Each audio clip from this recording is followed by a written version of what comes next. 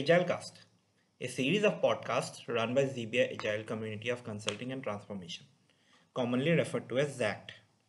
ZACT is a community of seasoned Agile coaches, Scrum Masters, product owners, and technical coaches, all of whom are passionate about subjects related to Agile software development.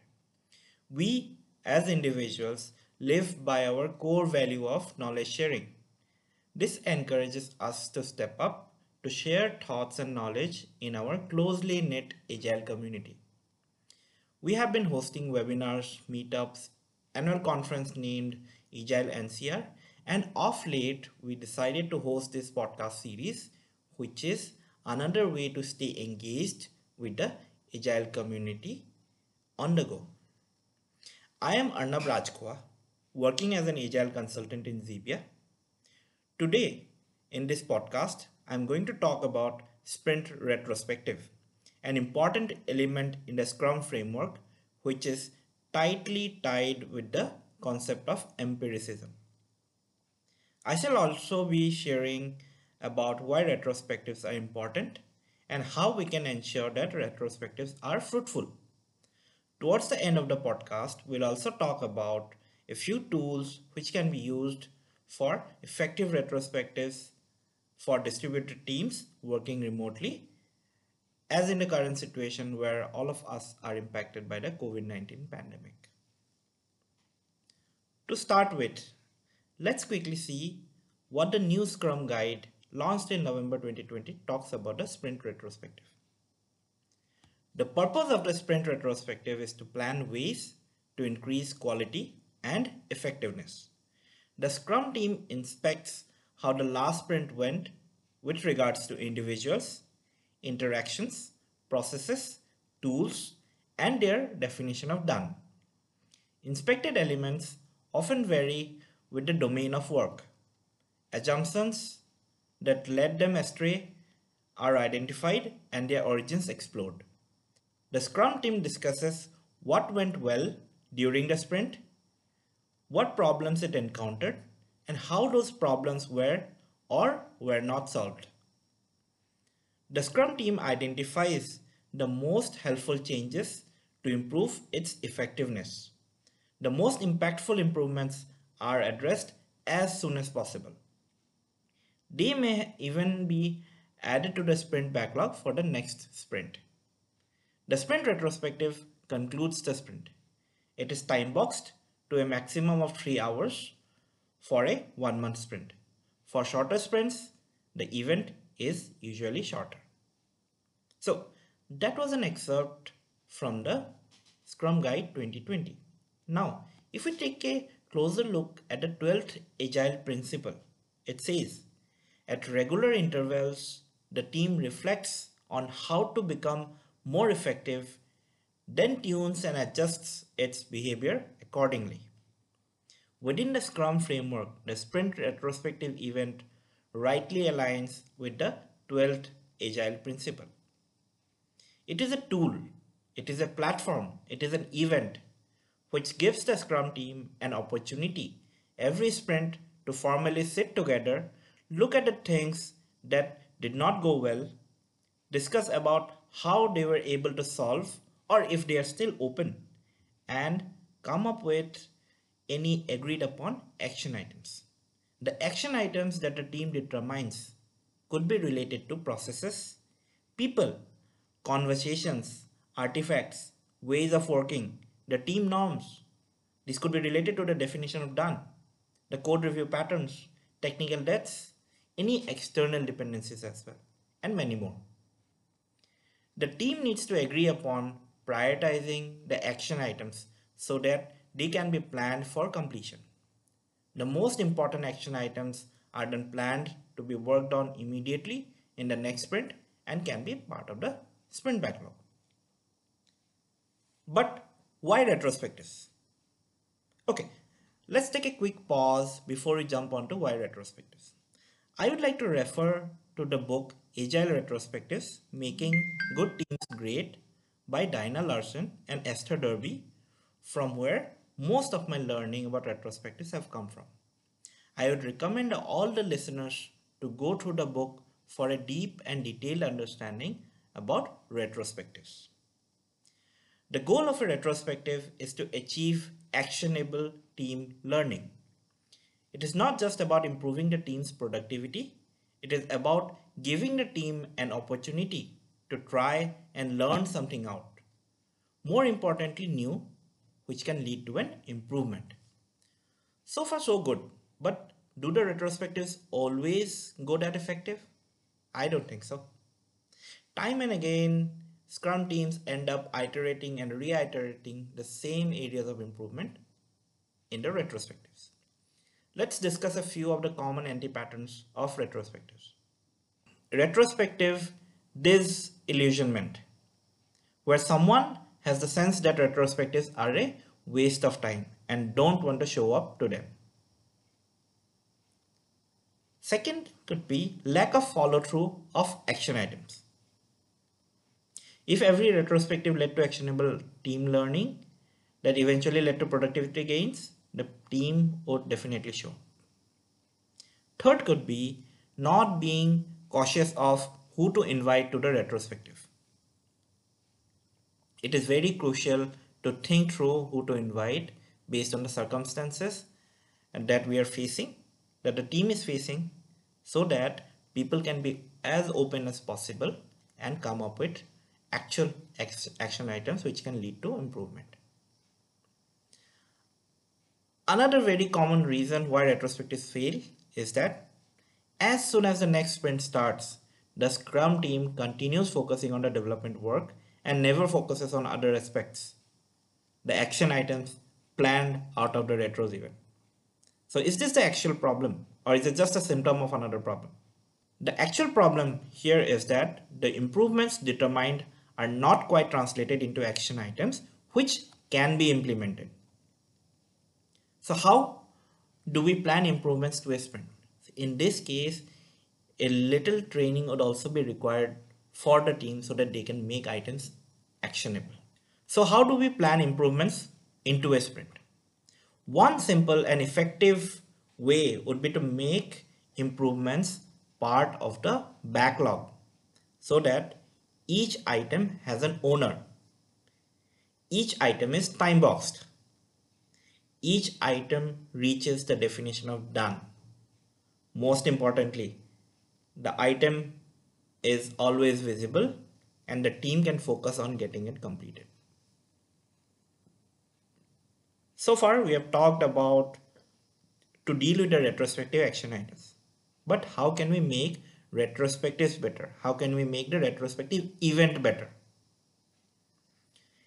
As per the book Agile Retrospectives, we should follow the 5-step format for facilitating retrospectives. The 5 steps go like this. First, set the stage.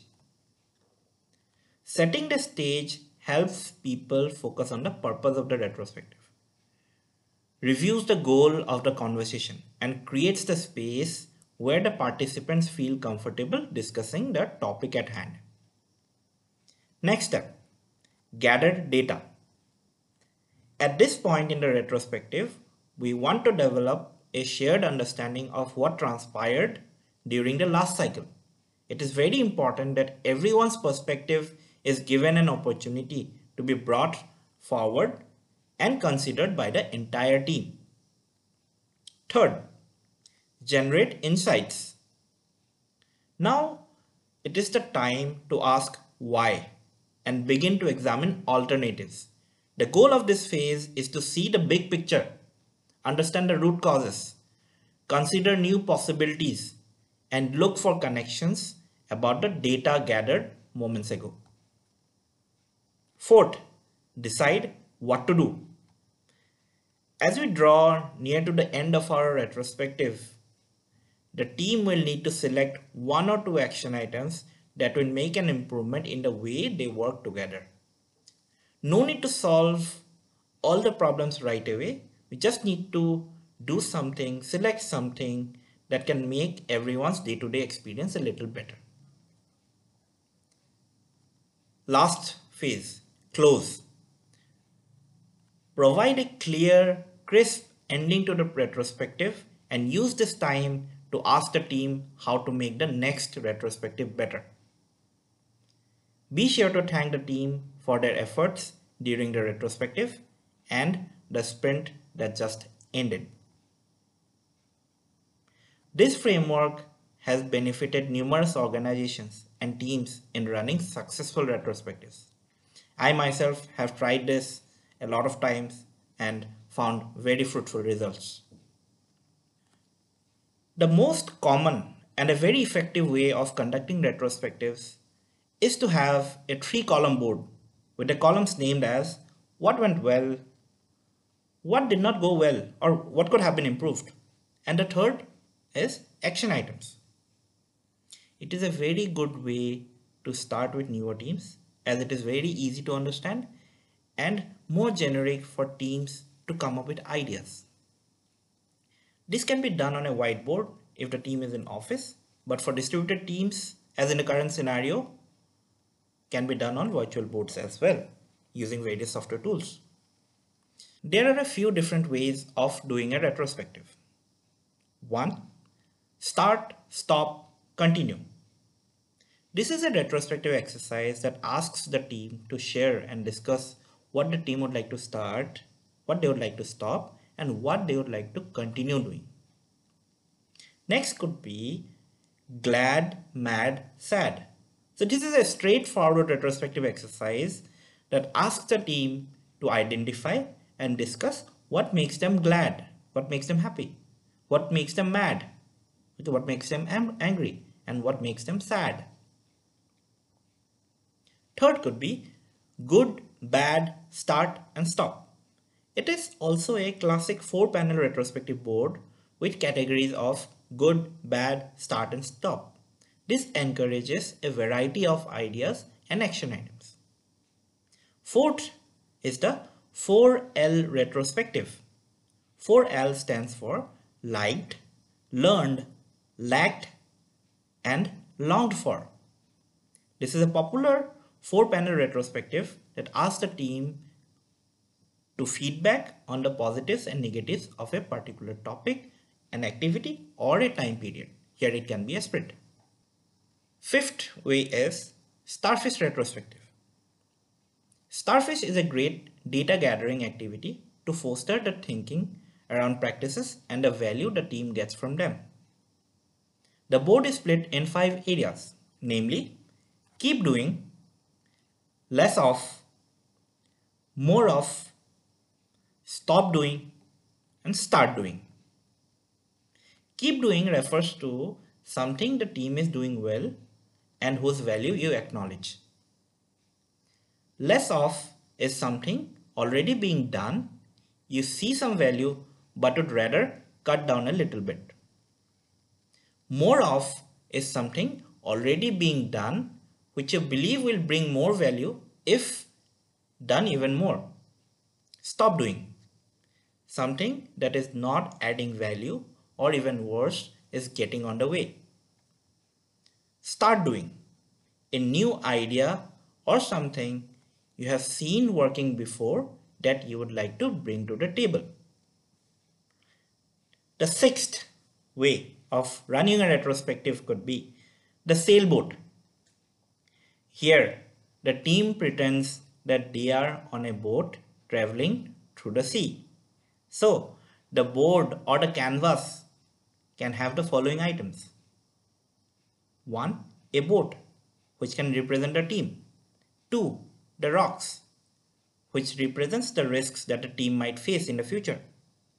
Anchor represents the issues or hindrances that a team might face. Wind, which pushes the team forward. And island, which represents the goal of the team.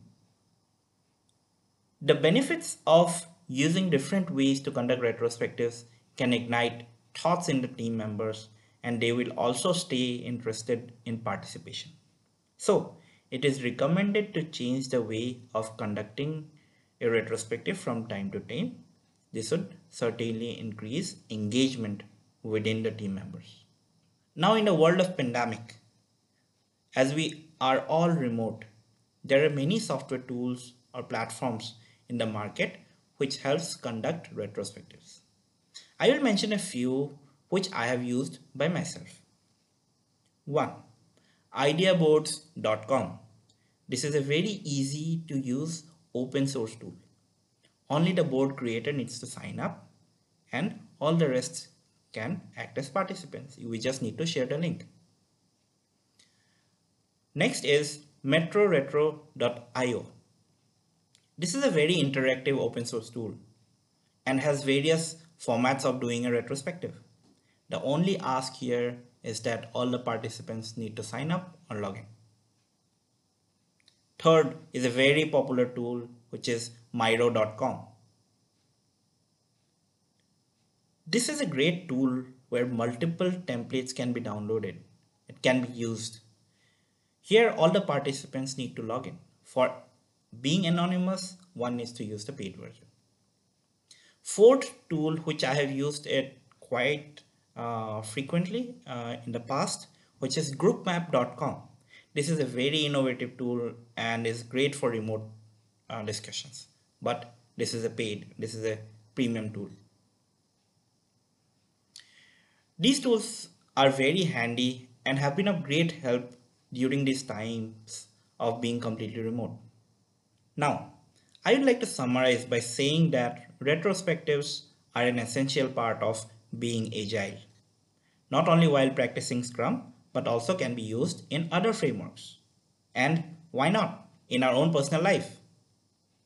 The main idea here is continuous improvement. Be transparent, continue to inspect, and then continue to adapt. Continue to practice, be positive, be agile, and be healthy.